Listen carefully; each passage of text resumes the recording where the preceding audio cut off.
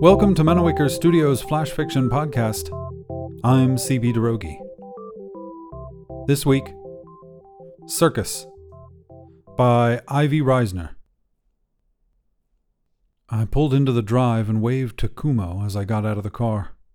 Kumo, a rather large brown bear, waved back and pretended to lose his balance on his unicycle, pinwheeling his arms and making faces. I laughed. "No juggling today?" I called. He shrugged. "Did you lose your balls again?" He hung his head, projecting a dejected look. "I'll find them." Tora sauntered over to greet me, and I pet her thick, soft fur. "Are you being a good tiger?" She nuzzled her ear into my hand, and I scratched it. "I'll take that as a yes. Come on, let's get you a treat."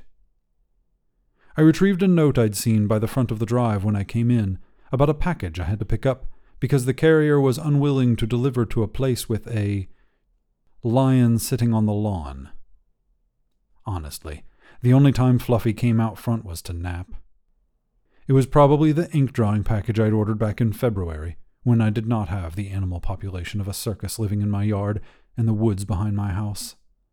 They set up pre-orders to ship in September for an October art event, and I'd been low-key excited and nervous about it ever since. Next month I would be drawing, or at least my version of it, in public for the first time. I cannot draw. I had planned to spend the intervening months taking classes at the library over on Mulberry Lane, but I only attended 2 before things went pear-shaped.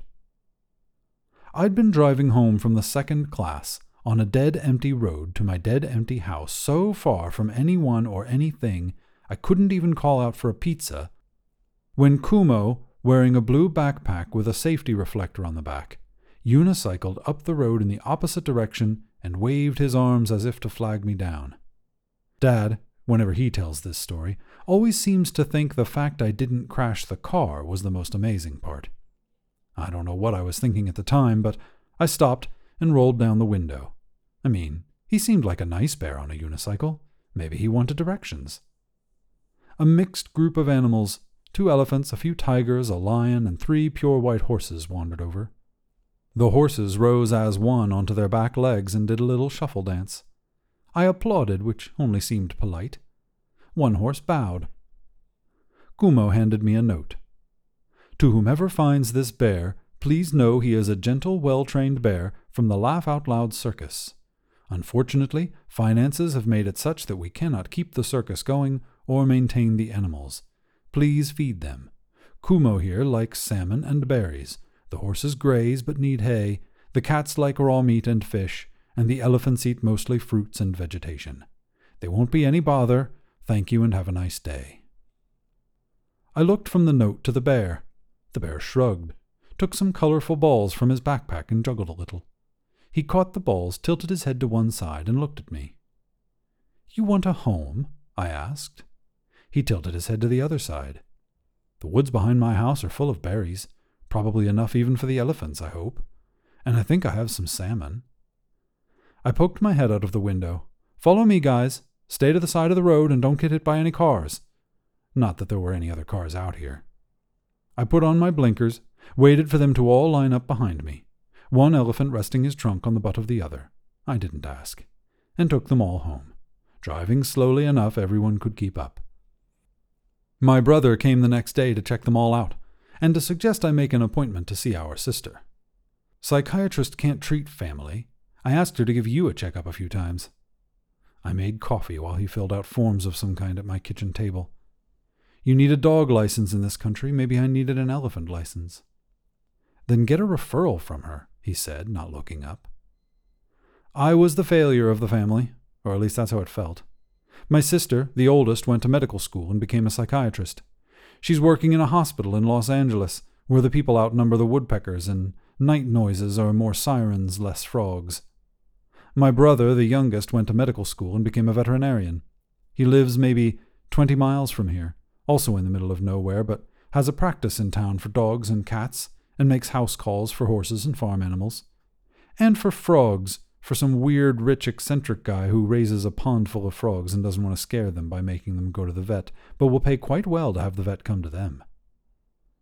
I dropped out of high school, did a few years modeling, and now I teach makeup classes for peanuts at the mall. The good news is they're all healthy, he said, putting his notes in a folder and a briefcase at his feet. And the bad news? You're crazy. Go talk to Kathy. Very funny. Do they sell meat for lions at the pet store? He shook his head and dug out his cell phone. I know a guy who does raw food diet for pets. I'll text you his number. He can get you set up if you're determined to keep them.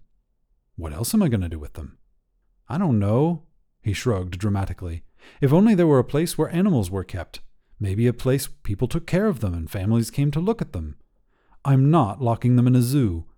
He sighed. Suit yourself.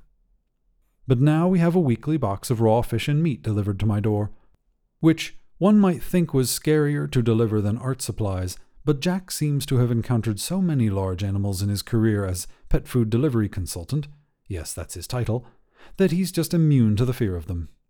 You might think this would be an expensive proposition, except for one thing. The absolutely non-urban Sketchers Association, the folks doing the ink drawing party in October, are also not afraid of the animals, at least when I'm around, and they offered to pay an entry fee to come sketch on my lawn every Saturday afternoon. This books my Saturdays, but pays for the shipments. And Big Bridget, the female elephant, has taken up posing as a hobby. Last week she stole Kumo's unicycle as a prop, holding it up with her trunk. But she returned it undamaged when the session was over, which is a good thing. I do not know where to get unicycles built for a bear. I've never drawn with them before, and I've fallen behind on even the online classes because of all the animal stuff, and because my drawings never come out right and I have to redo them. But next month, scared or not, I'm going to do it. Wish me luck, Fluffy, I called, heading back out, having retrieved Kumo's balls from the garage where he usually loses them. Fluffy raised a big lion head and roared in reply. I pet the lion on the head. I can do this. There's nothing to be scared of. I scooted Tora off the car hood, got behind the wheel and took a deep breath. I can do this. I roused my courage to go pick up the box of art supplies.